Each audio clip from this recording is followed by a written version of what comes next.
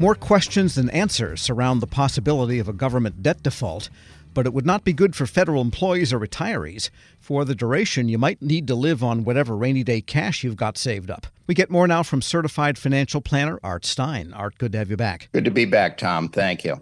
And you've kind of posed a series of questions that we don't know that make it hard to plan in the first place. What are some of the top questions that we don't know? Okay, well, one, we have to realize, and I did not realize, that a default is different from a government shutdown. Oh, yes, indeed. And we've actually, as I learned, never had a default. We've had shutdowns. A default is actually just all the payments, any money coming out of the government stops. So for federal employees and retirees, it means that salaries wouldn't be paid, annuities would not be paid, Social Security would presumably not be paid, Medicare, Medicaid, everything could potentially stop. Now, one of the things we don't know is, are they actually going to stop all of that? And is the assumption that they would make up the payments afterwards good? But a default could happen in a lot of different ways. So to begin with, we don't know when a default might occur. You know, we keep hearing different dates. June 1st was the most recent date that I heard that seemed to be pretty much, I wouldn't say set in stone, but it seemed pretty definitive. But now I'm hearing that, well, maybe this, that, and the other might happen. A key thing that we don't know is if we had a default, would it last 1 or 2 days or 1 or 2 months? 1 or 2 days would be bad. I mean, it would raise interest rates maybe for a very prolonged period of time, and it would have various other reputational problems and things like that. An extended default would be disastrous. You know, in my lifetime, and probably yours, Tom, the worst two financial crises were the 2007, 8, and 9 crash. Right. Right. And COVID.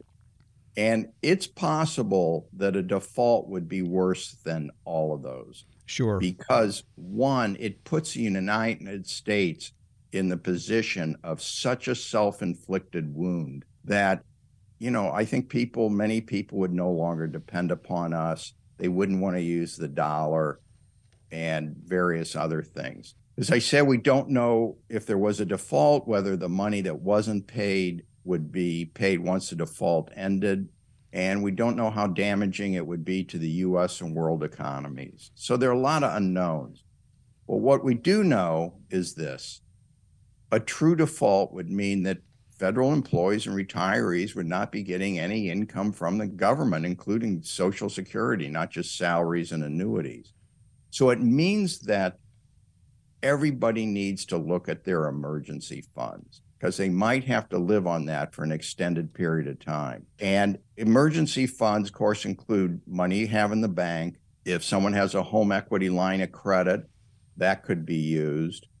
Credit card debt, which I hate, but it would make sense to, you know, run up balances on your credit cards while this was going on, presuming that when it ended, the money would be paid back and you could pay off those loans. Of course, the interest cost would not go away. And maybe people need to have cash. I mean, I don't know. Nobody knows. It's just such an unknown. We are speaking with certified financial planner Art Stein. To get back to the original point, you know, is it different? And it is different from a government shutdown. The irony here is that the Treasury would stop paying bondholders for, you know, T-bills that come due, but yet Congress has appropriated all of the dollars necessary for the fiscal 2023. We're in the middle. That was late getting it done, but those monies are appropriated, so they could, in theory, be available. What's lacking is any kind of guidance as to what the order of payouts would be, what is subordinated to what. And it could be that federal salaries would be at the top of the list, but we just don't know yet. So that uncertainty from the White House, there's no guidance from OMB or anybody else. I'm guessing that federal salaries would not be at the top of the list. I mean, I just think that top of the list is going to be, and what we're speaking about here is, instead of cutting off all the payments, maybe they would still make some payments in some kind of priority, you know, list of how to make payments. And there's a bill that I guess has passed the House that says, well, priority should be interest on the debt so we don't default on our bonds. And then they start going down the list. But I've also heard, and here this is just speculation, that people aren't sure that they have the computer capacity to differentiate on these different types of payments. So it's just this huge unknown. And I don't really, I can't speculate on that, or at least I don't like to. All I can say is, it's always important to have an emergency fund and to have some way of, getting to spend money if you need money temporarily, like a home equity line of credit. And now might be the time when people that have that look good.